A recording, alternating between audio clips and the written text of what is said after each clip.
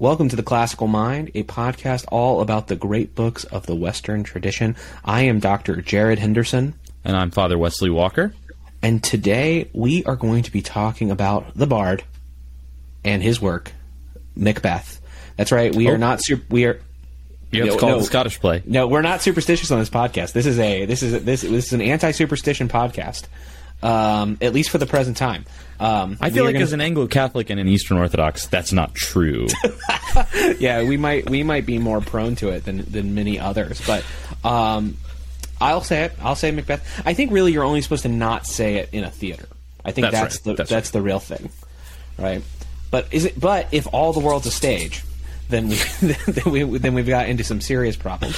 No, but today we are going to talk about Macbeth, a classic work by Shakespeare, our first Shakespeare on the podcast, our first work of theater or drama on the podcast as well, and a text that I had not read prior to our discussion. I had not read Macbeth.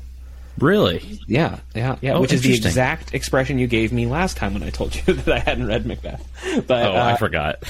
Yeah. Well, I can't keep up with what you've read and what you've. Everyone just assumes that I've read it. You know. This is actually kind of part of why I wanted to do this podcast in the first place, was because, you know, I'm a lover of the great books. I'm a lover of like the canon. I think the canon itself is valuable, but I can't say that I have actually sort of lived up to that love like consistently.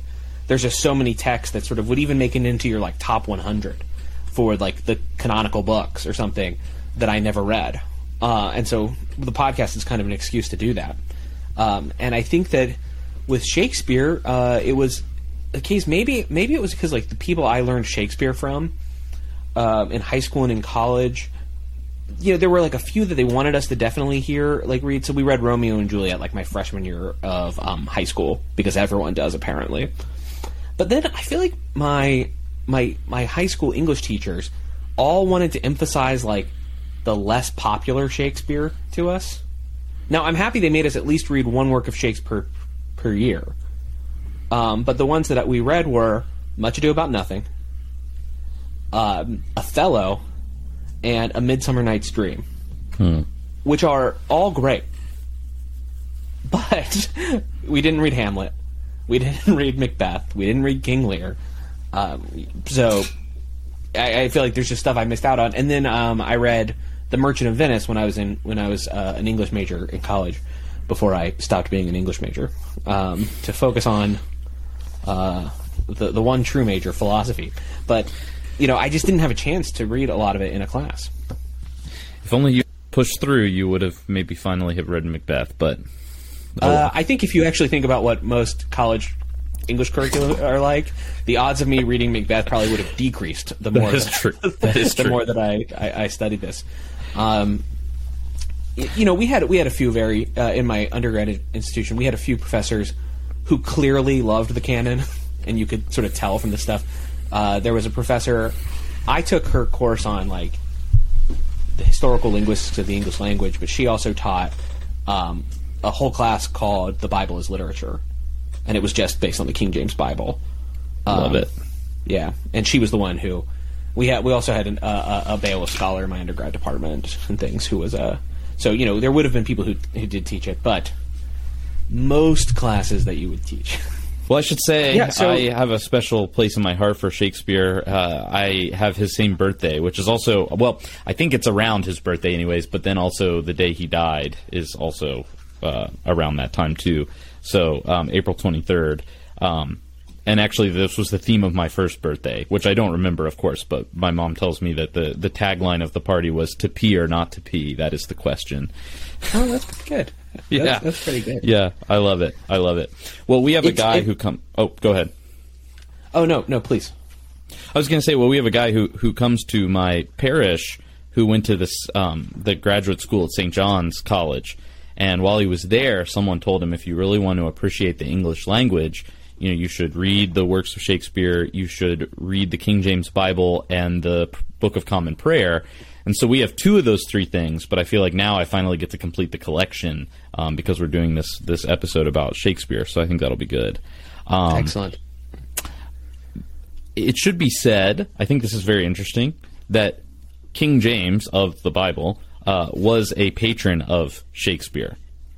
And there is a sort of amateur theory out there that Shakespeare helped translate the King James Bible, because if you look at Psalm 46, in verse 3, it says that though the mountains shake with the swelling thereof, and then in verse 9, about 46 words later, so it's Psalm 46, about 46 words later, it says, he breaketh the bow and cutteth the spear in sunder. So some people have speculated that that was Shakespeare kind of leaving his signature in the Psalter.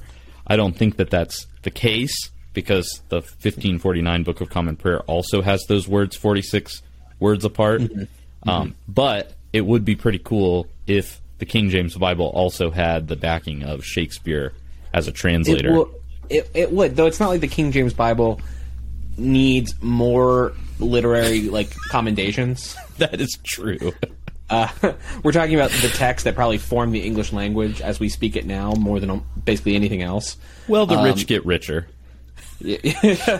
So but this is important actually to think about this, because the language of the Book of Common Prayer, the language of the King James Bible, and the language of Shakespeare are probably what people think of when they think of great English, great English simpliciter, whether that's prose or poetry. And so I think that anyone who's serious about reading English literature and wants to understand our turns of phrase, sort of our idioms, so much of it is found in those three texts.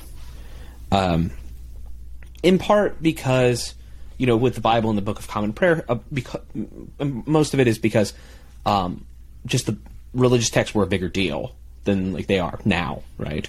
But those words and those idioms and common phrases have still kind of been passed on, and similarly in Shakespeare. In fact, sometimes you'll read Shakespeare and go, "Oh man, I didn't realize that idiom came from Shakespeare originally." I remember having a high school teacher with a poster that it was just of idioms that came from Shakespeare. It was just, the text was so small because it just was totally full of it. And so really, it's like when someone asked me, how should I start reading English language poetry that's classic? And I said, the first thing I said was you should just read the Psalms, either from the Book of Common Prayer or from the King James Bible. And I think they were a little surprised by that originally. But I just think it's if you're talking about formative English poetry, there it is. There it is. It doesn't matter that it's a work of translation in that case. It just is the definitive text, or part of or one of the definitive texts for the English language. Absolutely, yeah. Well, I wanted to give a little bit of historical context for Macbeth, because I was very interested. I was doing a little research on this. I've read Macbeth before. I read it in high school and have picked it up a few times since. Not really read through in one sitting or anything like that, but just kind of here and there. And honestly, in all these encounters with Macbeth, never realized it's based on real history. Macbeth was a person who lived in the 11th century in Scotland, and we don't know a ton. I mean, we know that he became the Earl of Moray. Moray was an independent province in Scotland, and it's thought that he maybe killed his predecessor, assassinated his predecessor. He did end up marrying his predecessor's widow, though they didn't have any children. While he was ruling, he had a 17-year reign, and it was fairly peaceful.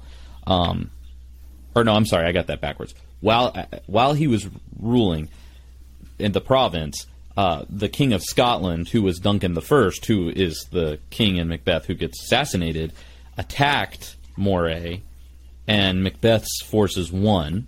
And as a result of that victory, Macbeth became King of Scotland, or Alba is what it was called back then. And he reigned as King of Alba for about 17 years, with a rather peaceful reign from what we can tell. Malcolm III, who was Duncan I's son, came with the English. Edward the Confessor sent troops to Scotland, and they basically took the throne back.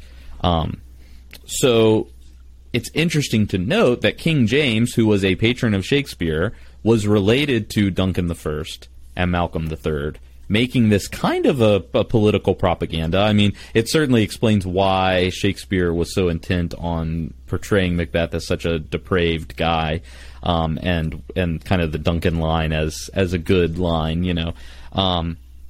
Of course, I mean, also it's just an avenue for him to tell a really fantastic story, which I think he does. But and also it should be mentioned too, there are a number of references throughout the work to the Gunpowder Plot, which occurred in 1605, which was a group of Roman Catholics who tried to assassinate King James I so that they could restore a Roman monarch to the English throne, Roman Catholic monarch to the English throne, and make the country Roman Catholic again. This specifically comes out in the Porter's dialogue when when there's the knocking in the middle of the night, and the porter gets up and he's like damning all these different people to hell, kind of fictitiously, and he mentions an equivocation or equivocator. That was probably Henry Garrett, who was a Jesuit priest, who had come up with a kind of law of equivocation, which was that it's okay to tell a white lie kind of in the service of justice. So sort of like Rahab does for the spies in the book of Joshua. He believed it was okay to lie if justice was the kind of larger goal. So it's very interesting because that he includes that, and there's some other references in that scene and elsewhere to the Gunpowder Plot. But I just found those kind of factoids very interesting. I'm a little bit nerdy, I guess, about English history given my background, but I think those help shed some light on the play and what Shakespeare's doing. Yeah, it's really interesting. I definitely want to bring up later. There's this one weird thing that happens at the end of the play, which we could just skip ahead to this too, because we never go through the text chronologically on it here, I guess. One of the things that happens when Malcolm becomes king and Macbeth is defeated, and by then it's like Macbeth has died, Lady Macbeth has died, all the action is over. Macbeth renames the Thanes to earls. And he's using the title that's used in England because the English have aided him, right? The English have helped him. You mean Malcolm renames the? Yeah, this is what I meant to say. Yeah, so when Malcolm has become king, so Macbeth has died and stuff. Malcolm, and then he says, "My thanes and kinsmen henceforth be earls, the first that ever Scotland in such an honor named." Yep. And if you are perhaps interested in sending some kind of political message about the unity of Scotland and England as Great Britain, or sorry, of the United Kingdom, right? So then that's the kind of thing where it's look, what happened was peace and order are restored, and as a sign of this unity, right? Mm-hmm. So I just highlight that it's as it's not past Shakespeare to have a political message as well, whether or not that's his primary task, or if it's a nice thing to add because your patron is the king, or something, right? Because there's this history of English kings ruling Scotland and the Scottish not liking it, the Scottish kings trying to rule England, the English not really liking it,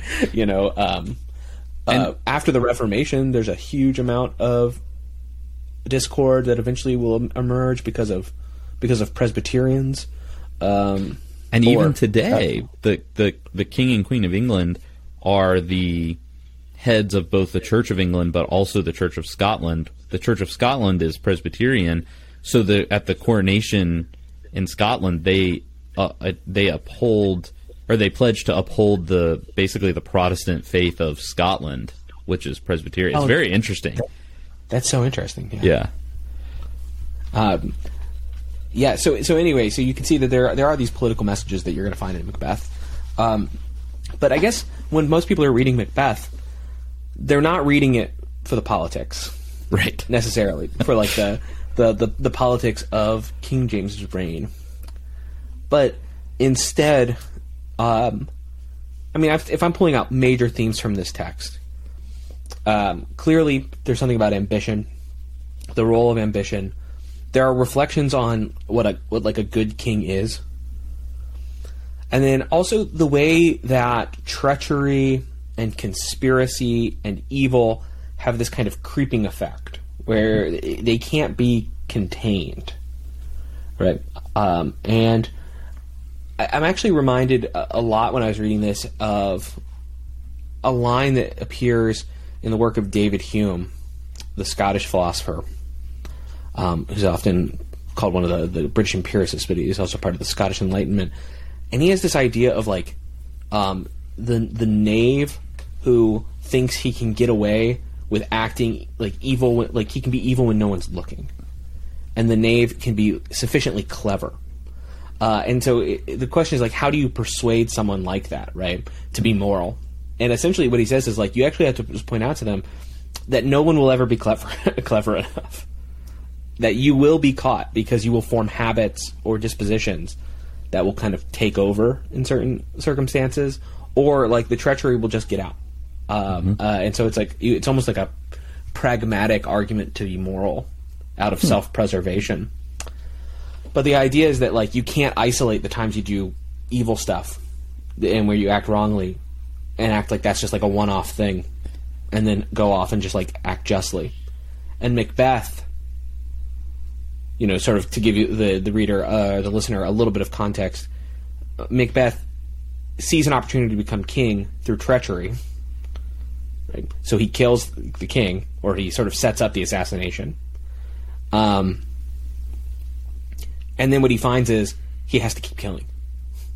And he has to descend he descends essentially almost into madness because he is constantly racked by guilt, but also he is always worried that one day someone's going to find out. And the conspiracy can't be contained. Yeah, he always has to look over his shoulder. Yeah, you know, it's... And at first it's a king, and then you need to frame the king's sons, and so the sons will they'll run away. Then you need to kill your friend, because he kills Banquo, right? Well, you forgot he killed the guards, too. Oh, yeah, he kills the guards. He kills the guards so they can't so they can't be witnesses, but he uses it as an excuse or a deflection because he's I was so angry at what they did, so I killed them. Yeah, exactly. He kills his friend, and then his friend's son goes off to that's Fleance has to run, right? Even though he actually wants to kill him too.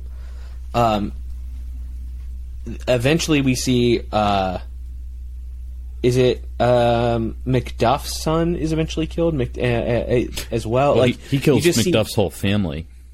Yeah. So more and more, the body count just keeps stacking up. And even when he's with his thanes, who have all pledged their loyalty and things like this, he is haunted by the ghost of Banquo, or he thinks he sees a dagger, or he's talking to himself. Like, nothing he does is calm. He can't enjoy any of this position of power that he's taken because it's not his, and because he could always be exposed.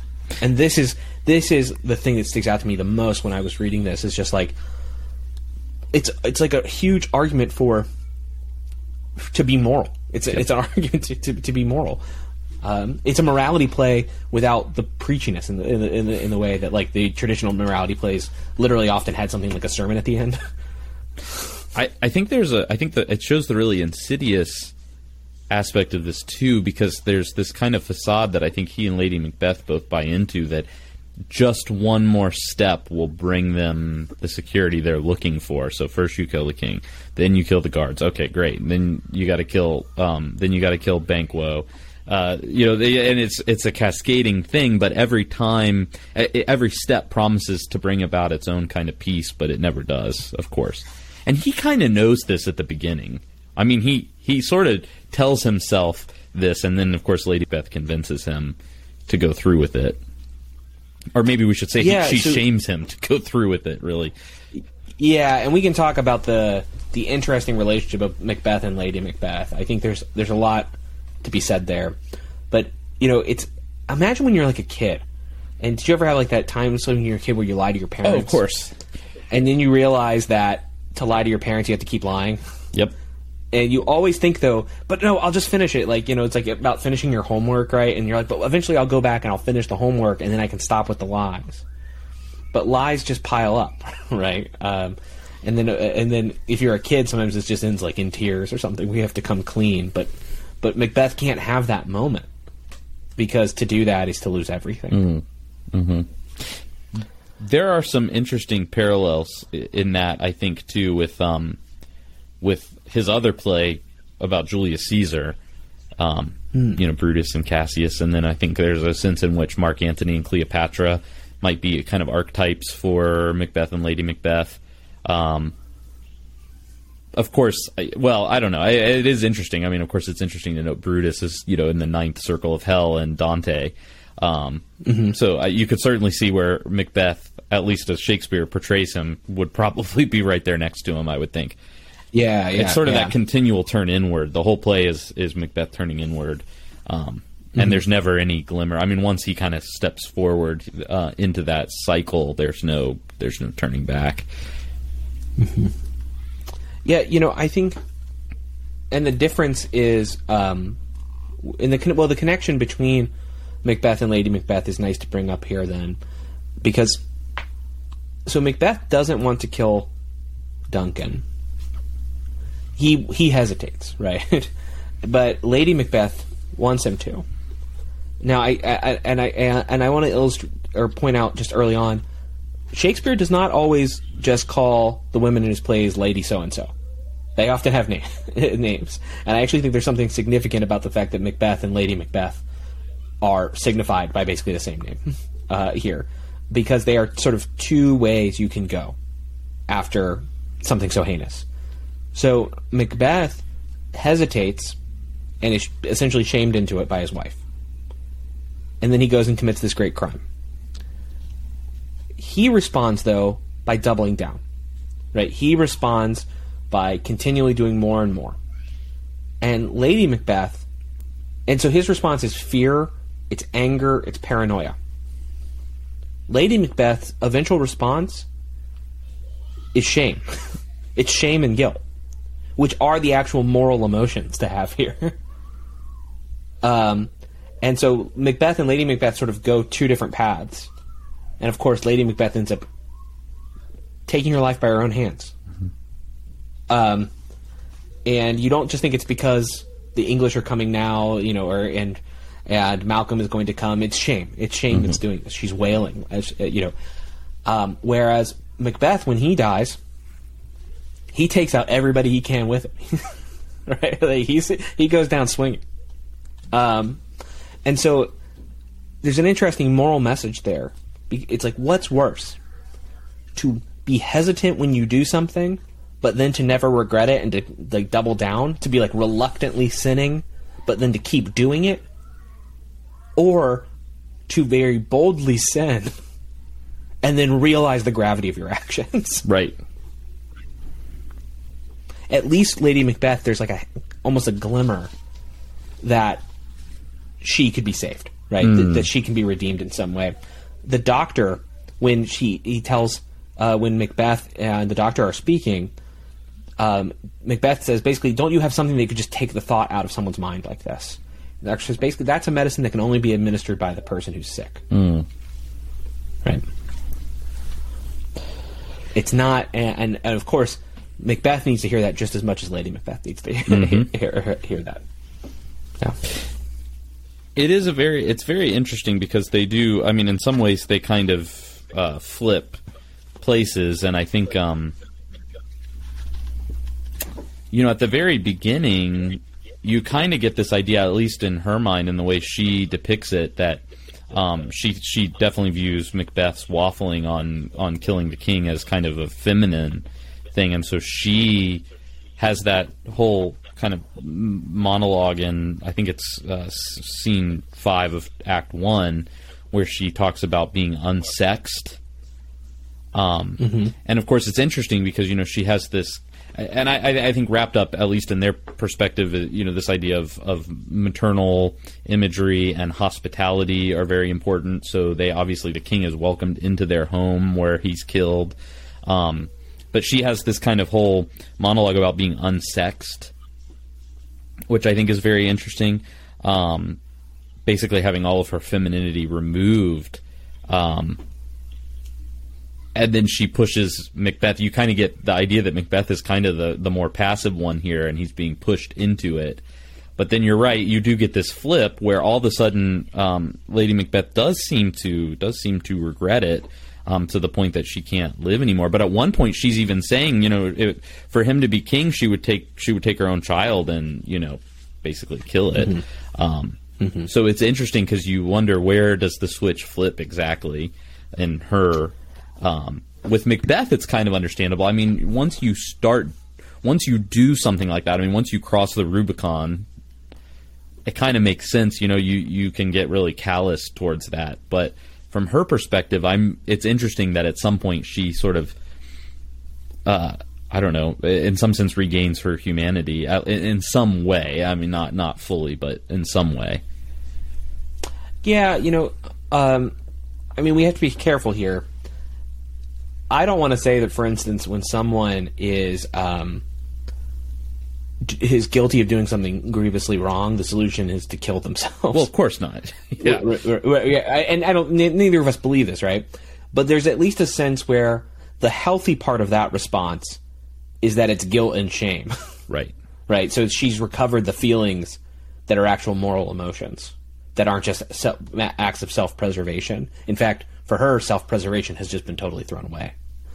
But what's interesting on this, in this play, I think maybe you see this in a lot of Shakespeare, but a lot of the emotional or psychological development happens off screen. Like, it doesn't happen on the page. It happens between scenes, or as we skip ahead in history, or in time. And we're sort of left to infer what kind of developments have led to this. So how does Lady Macbeth get to this place where she realizes just how bad it is? I don't know. We aren't told, but we're sort of left to provide the story for ourselves. I do wonder a bit if, because there is that scene where he does see Banquo's ghost, and you kind of see him begin to unravel, and she's there for that, and it's kind of like, what the... she sends everybody away, and she basically says she's going to take care of him. And I wonder if that might be part of it, seeing what it's doing to him. Because the idea at the beginning, he's this strong man. The opening scene, the reason they're at his castle is because of all the noble deeds he did on the battlefield, where he defeated the king's enemy and all that. And so he's a great warrior. He's a strong man. I think from her perspective, there's even, the fact that he does eventually take the step, should have been, in killing the king, should have been credited to him as, a kind of strength as well. But then you see this guy begin to unravel, and the paranoia and everything, and he's no longer what he was. And so perhaps she realizes that this deal she makes with the devil, not literally, but this deal she makes with the devil at the beginning is not really worth it. Once they obtain what it is that they're looking for, they realize it's kind of a hollow thing. So what do we make of the witches in all of this? Because they initiate some action, and they appear at certain important times, but they're sort of a mysterious force. They are. So my read on them is that, first of all, they're there to kind of sow disorder and chaos.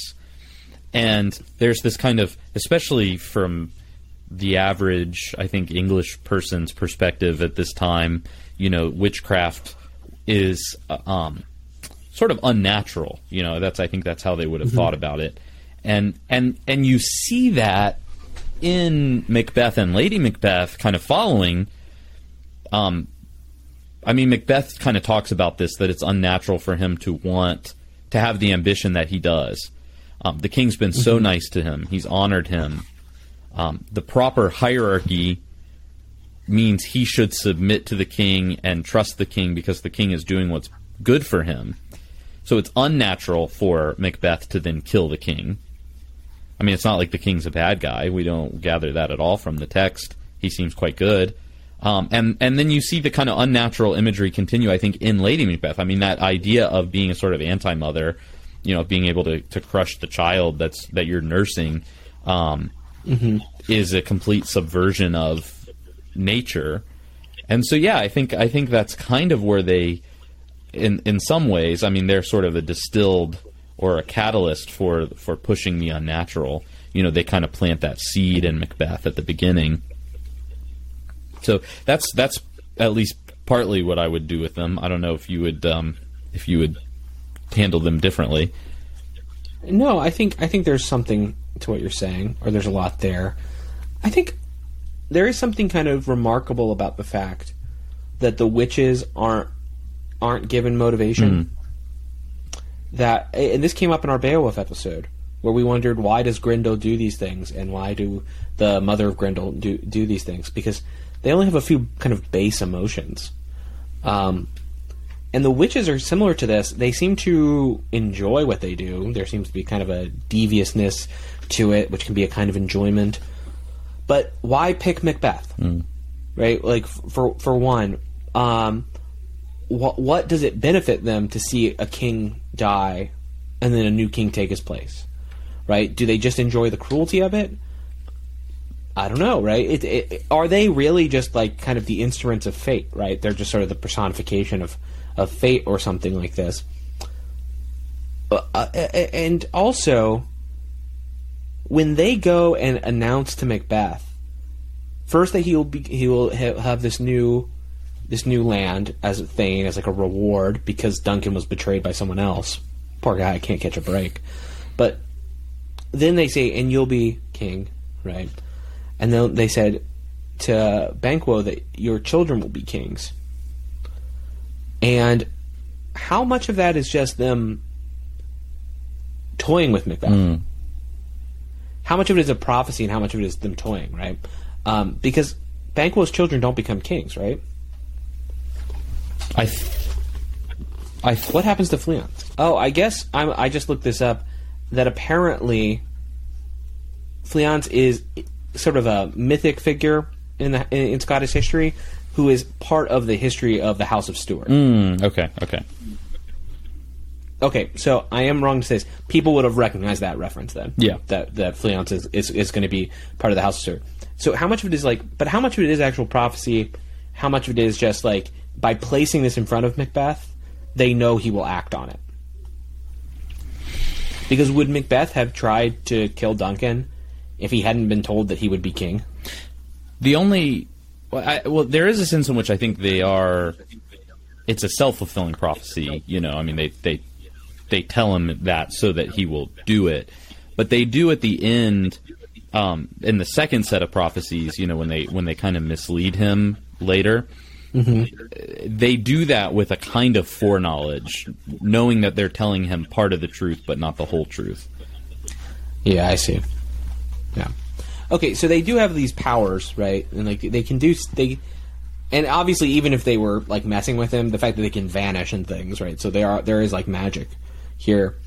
But still we're kind of left with like, why would these witches decide to do this? Like, why would the Weird Sisters decide that this is the thing they want to do today? Do they enjoy the chaos, right? And I think that what struck me here as I started thinking about that question is that question itself might be a very modern question to ask about a text. That we always want to psychologize evil in our modern readings of text, and that maybe pre-modern writers, or like Beowulf, the author of Beowulf, certainly. Do we call Shakespeare pre-modern? When does modernity begin? He's on the edge, I think. I mean, he's post-Reformation, so he's certainly leading up to modernity. I don't know. I don't know if I would call him pre-modern, but I don't know that I'd call him modern either. I mean, he's a classic. Yeah, okay. Liminally modern or something. But, but these earlier writers didn't feel the need to psychologize evil so much.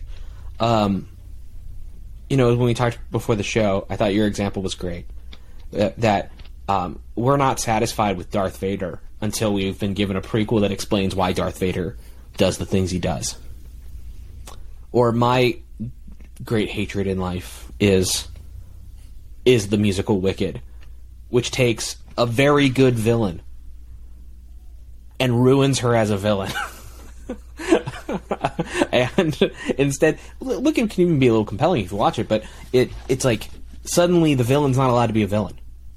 The villain is always misunderstood, right? Mm-hmm. But in this story, there is no misunderstood villain.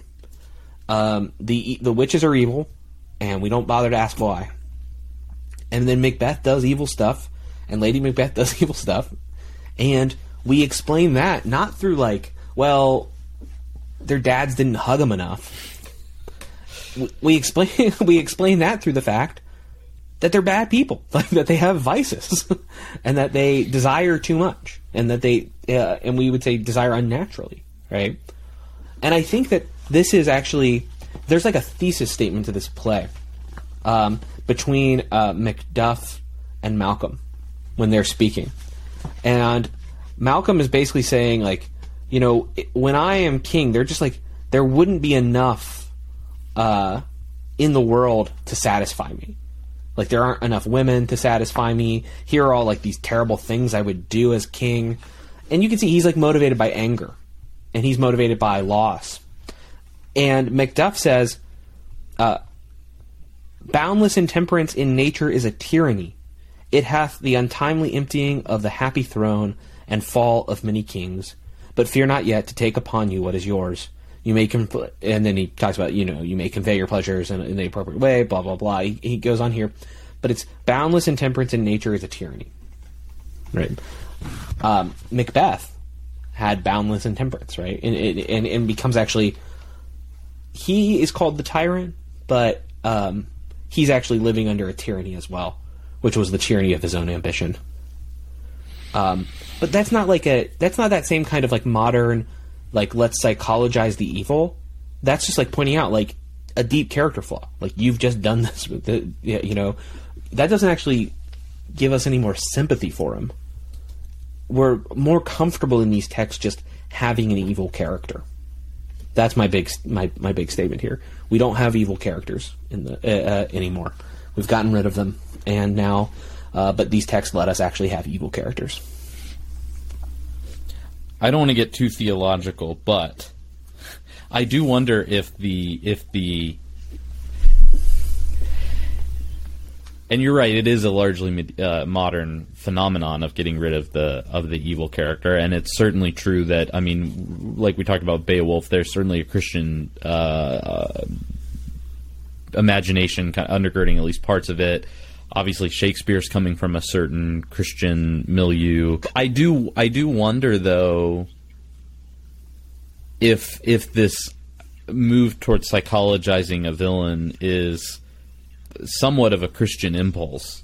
You know, in other words, understanding why a person is malformed, and thereby having maybe some hope that malformation is not... That there is something there that can be saved, I think might be reflective of a Christian imagination. Now, I agree this can be deployed badly. You know, I mean, the prequels of Star Wars are horrible. The only thing worse than them is the sequels in Star Wars, but that's a whole other thing, right? But and it's also true of Wicked. I mean, I used to listen to the soundtrack of Wicked back in the day, but it's not, the story itself is not very good, but I do kind of wonder if maybe the impulse is not all bad. Yeah, okay. So there is something there where we are allowed to there's something there, which is that there's a Christian understanding of like sin is like an illness that afflicts the one who's done this, right?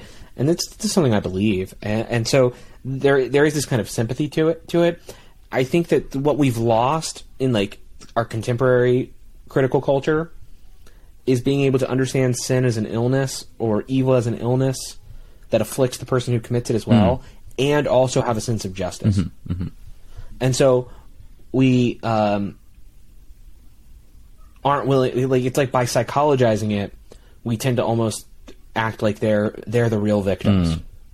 Right? You kind of get the sense like the point of Star Wars, like the prequels, is that you're supposed to think like the real victim all along is Darth Vader, who then gets to have his redemption. He's like gets to free himself of this. And there's a sense in which there's like a reading of this, but that can't be used to overlook the fact that like Darth Vader kills a bunch of little young Padawan or younglings, and then also is around when they blow up a planet. Like that there's real evil that he commits to. And it's like, how do you hold those two things in tension, but don't resolve them by just erasing one of them, right? That's the danger of our current, of our current kind of cultural hermeneutic, you might say. I do wonder. Well, and you can kind of see it, in Macbeth and in Lady Macbeth. We've already talked about there are kind of those moments. I mean, when Macbeth hesitates, when Lady Macbeth seems to regret. Whereas the witches never have that, right? And so I almost wonder if you could kind of import a kind of demonology from a medieval, late medieval Christian perspective, where at least in Protestant and Western Catholic circles, there's never any question about whether demons can be saved, right? They made a primal choice, and they're kind of stuck on that trajectory now, and there's no hope for redemption. So, in other words, their imagination allows for, on the human level, there's this kind of, Macbeth is an unfortunate story of a guy who gave in to this inordinate ambition. Lady Macbeth is someone who realizes that what she wanted isn't really the end that she had hoped it would be. Whereas the witches are just bad, and there's a kind of they're perhaps more comfortable with that as a kind of explanation for them. Yeah, that's an interesting point. This kind of bifurcation here. The human element, the human being can always be redeemed, but that sort of the supernatural forces of evil can't, right? Yeah. And I do think also that there's just this, like, to think about it more on a plot level, it's almost like modern stories want to have a reason for why bad things happen, but that older stories just take it for granted that bad things will happen. Right. Like, it is just of course there are witches who will curse you. Like, or of course there's a demon who wants to destroy your mead hall, or of course a storm will knock you. Like it's just a fact of our earthly existence that there will be suffering. The story begins when you decide how you will respond. It's kind of like how the story of Macbeth begins. Oh, go ahead. Sorry. Oh, the story of Macbeth begins really when Macbeth starts making choices. Right.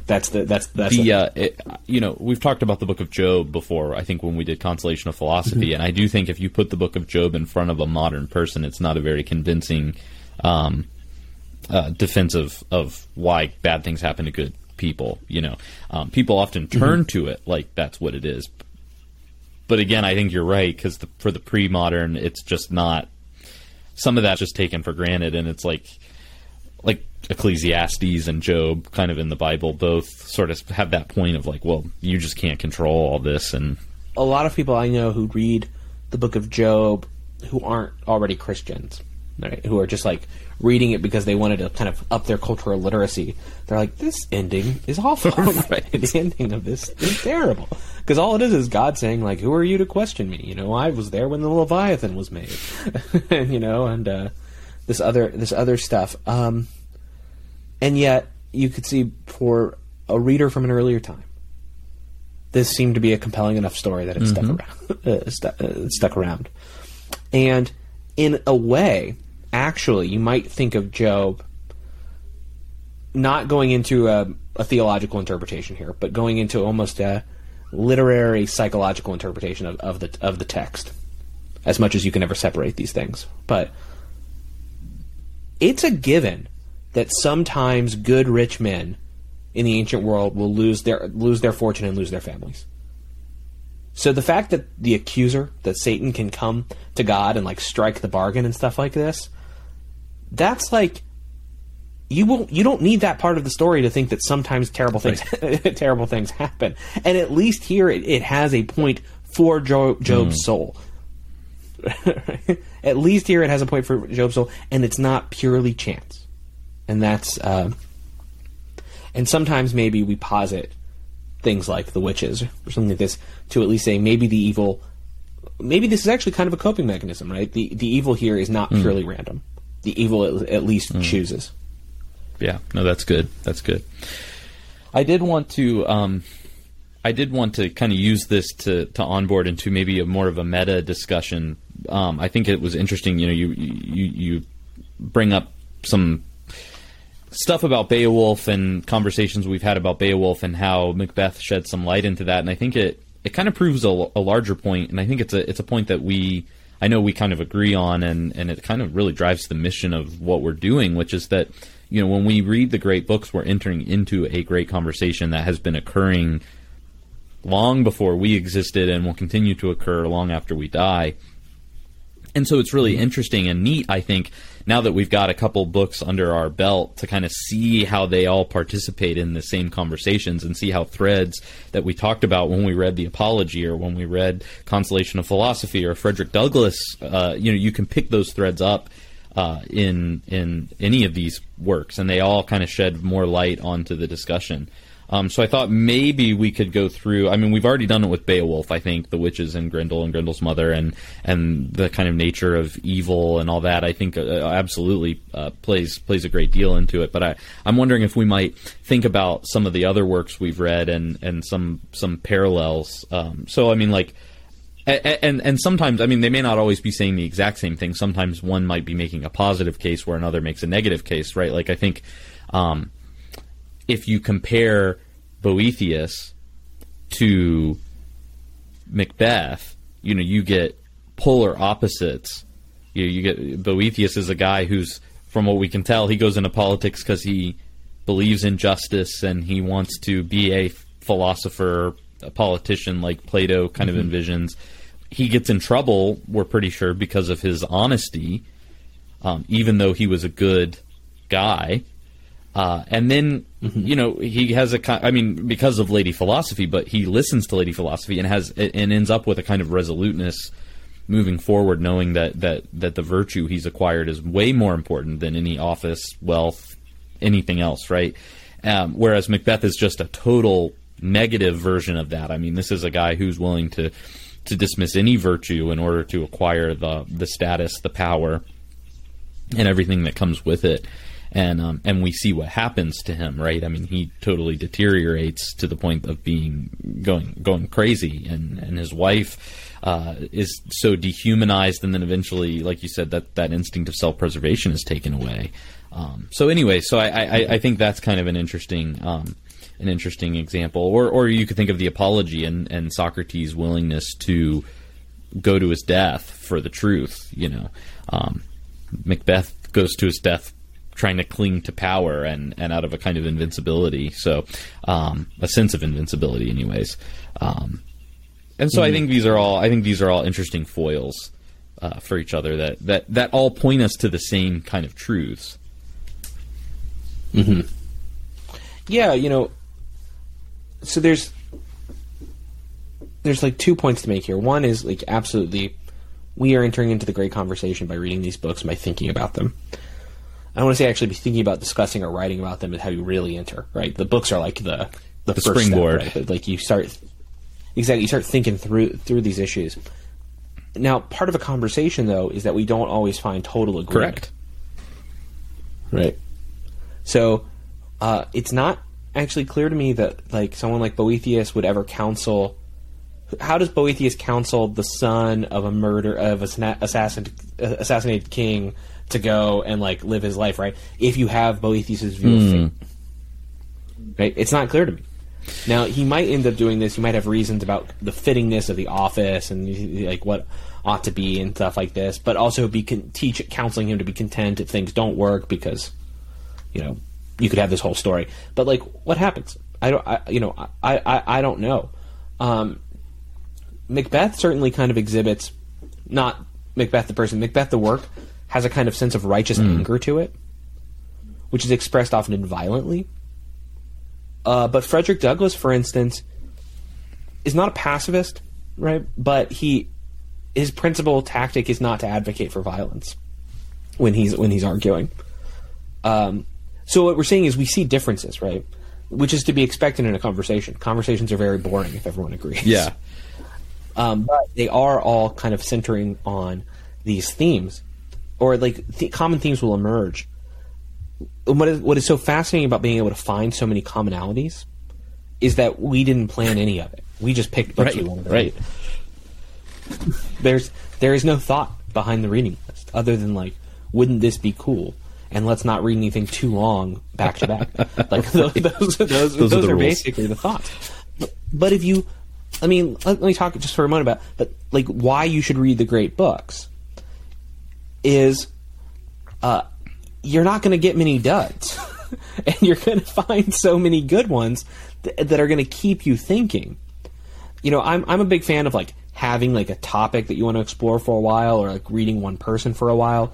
But if you're not ready to do that, just go and read a lot of the greats, because they are going to have similar themes. They're going to speak to that common humanity. So at least there, you will still be thinking about similar things, or you will find themes that emerge for you, which might then suggest what you need to go and read later on. Mm-hmm. Now, we might blow this up next month when we talk about Wise Blood. I'm excited about that. Because, you know, when was the last time I read Flannery O'Connor? But, you know, our most recent author by like a long shot, and so, you know. I've never read Flannery O'Connor. I'm ashamed to admit that, but I've never read it, so. I'm very. I know. Well, I love the Catholic novel too, is the thing. So it doesn't make any sense. Yeah, that's what I thought. That's why I thought you would be. I like all the. I like the lesser known Catholic novels. Yeah, it's astounding to me that someone knows the work of Graham Greene so well, but hasn't read Flannery O'Connor. I know. I have to remove the log out of my own eye. Yeah. But no, I think you're right. I think and that's what's interesting. And I mean, I think you see this. You even see this in people who agree in a conversation, that there are sometimes different approaches to a certain topic, or different articulations of the topic. And so, yeah, they may agree on the big points, but there are kind of minor differences. So, like, you're right, Douglas certainly might disagree about the use of violence, and I don't know. Maybe he did, maybe he didn't. That's a whole other conversation. But the idea of tyranny, right, and what it does to Macbeth, and making him paranoid, and becomes he becomes violent. You know, I mean, to the point that he's exterminating households of women and children. I think you know, fits very well with Douglas's view of not only what slavery did to people who owned slaves, but also in terms of their suppression and paranoia. I mean, he talks about that. He talks about how they were scared, especially after like the Nat Turner Rebellion and stuff like that. You know, the plantation owners would push down harder, you know, but the more they pushed, the more likely there was for blowback, you know, and slaves were more likely. Like when it happens to Douglas, and he actually fights his master at one point, you know, and so you know, there's this idea of, and you get this with Macbeth, right? It's almost a kind of hubris, where, you know, he hears those prophecies, the 3 prophecies from the witches, and interprets them in such a way that he thinks he's going to be invincible. But then, of course, all of them are undone. And I was thinking too also about Lord of the Rings, and I was wondering. I know we talked a little bit about Lord of the Rings and Beowulf. You know, when the Witch King is killed by Éowyn, spoiler alert. And she's like, you know, I am no man, and because he says no man can kill me. Very similar here in how Macbeth says, well, I can't. No one born of a woman can kill me, and he's like, well, I wasn't. I was born via C-section. So, anyways, I don't know. I don't know if Tolkien was actually intentionally doing that, but it made me think of it. I mean, there's lots of these. You see this in Greek myth sometimes too, right? The prophecy that, when read at face value, would or that has a metaphor in it, or has like a turn of phrase, and that's where it is, right? In sort of pop culture reference, this is where the monkey paw clinches, right, like and this is where you find the darker reading that's so easily missed. Which is I guess why someone like Nostradamus is like, because it's so vague, you can kind of apply it in any way you want. Yeah, absolutely. Oh, interesting. I just quickly Googled Éowyn and the Witch King, and there's a parallels in interpretation, and Macbeth is listed as one of them. On like the excellent. See, this wiki. is why you tune into this podcast. You get these kind of hot takes, and they end up being right. Hot takes that apparently everyone shares, which is but it doesn't count if we didn't know they shared. It's like yeah, that's a good point. That's a good point.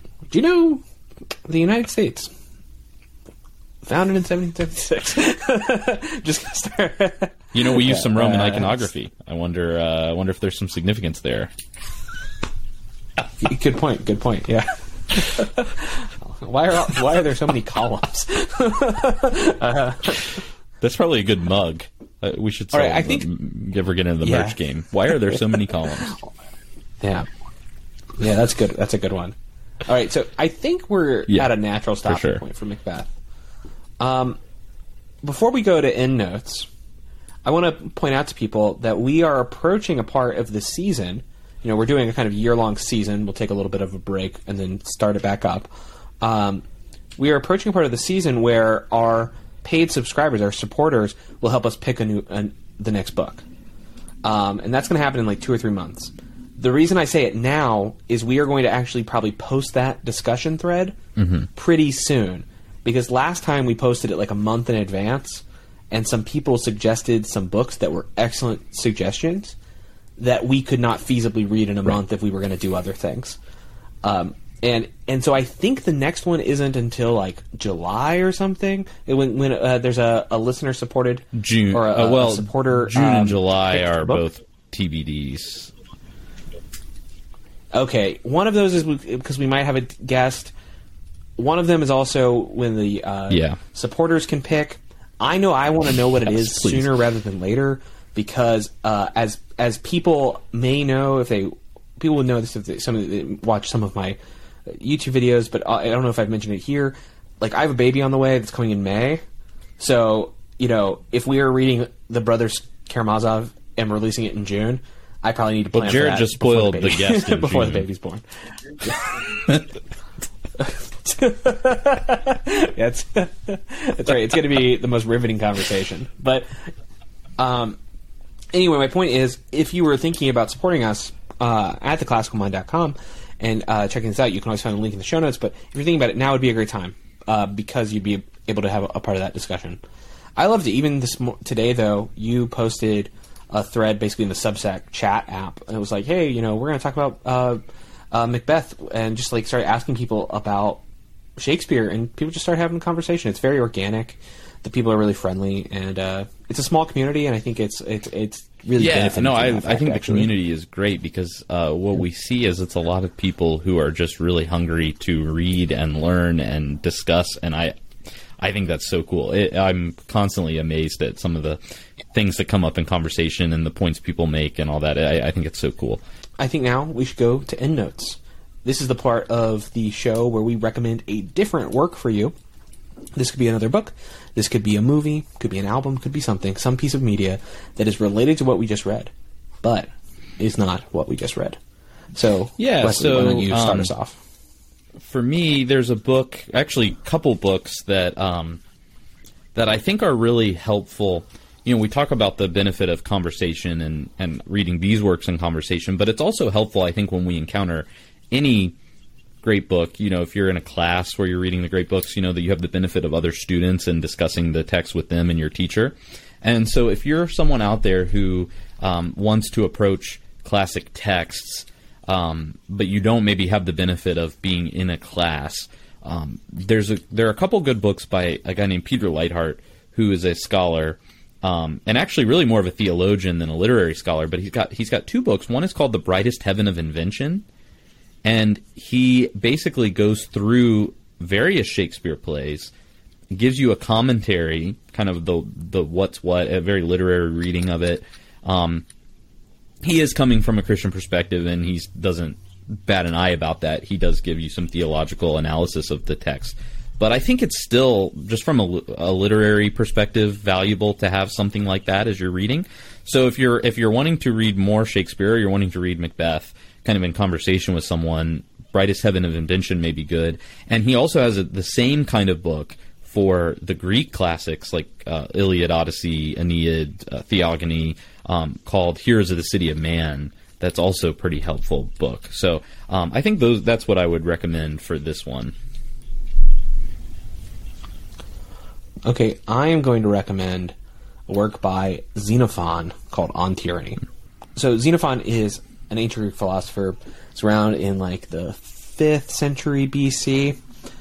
And you can get this edition with Leo Strauss's commentary about On Tyranny. Now, Strauss is kind of an interesting figure in the history of hermeneutics and stuff. I will say the Straussians are the ones who always talk about the Great Conversation. Like, they're the ones who really love to talk about it. So if you're in these circles, you will hear from them. And they often go for very strange, deep readings of stuff. But the nice thing is you don't even have to read the Strauss stuff if you don't want. Just read the translation he provides of Xenophon's On Tyranny, because part of that text is about the tyrant actually arguing that he can't be happy. And so the tyrant is not in a position to experience joy. And I think that after reading Beowulf and after reading Macbeth, thinking about like what is the role of like the good leader, right? And what stops someone from wanting to be a tyrant? These are the sorts of questions we could maybe be asking ourselves, and Xenophon will get us started on that, down that path, I guess. All right. Well, next month we will be reading Flannery O'Connor's Wise Blood. After that, we are reading John Stuart Mill's Utilitarianism. If you have been thinking, man, Wesley and Jared are too nice to these books and they never criticize anything, just wait until we read Utilitarianism, folks. That is when the gloves are coming off. It will be nothing but pain and absolutely no pleasure. And John Stuart Mill will never recover. But I think there'll be still a good conversation. Then we'll move on to having our supporter picks and everything, and we'll be wrapping up season 1 in just a couple of months. So keep tuning in. Go check out the Substack if that's what interests you. Wesley's been putting out these great little newsletters every 2 weeks to give people stuff to chew on and discuss, and I think it's worth it. But at the very least, keep downloading this podcast, and we will see you next time.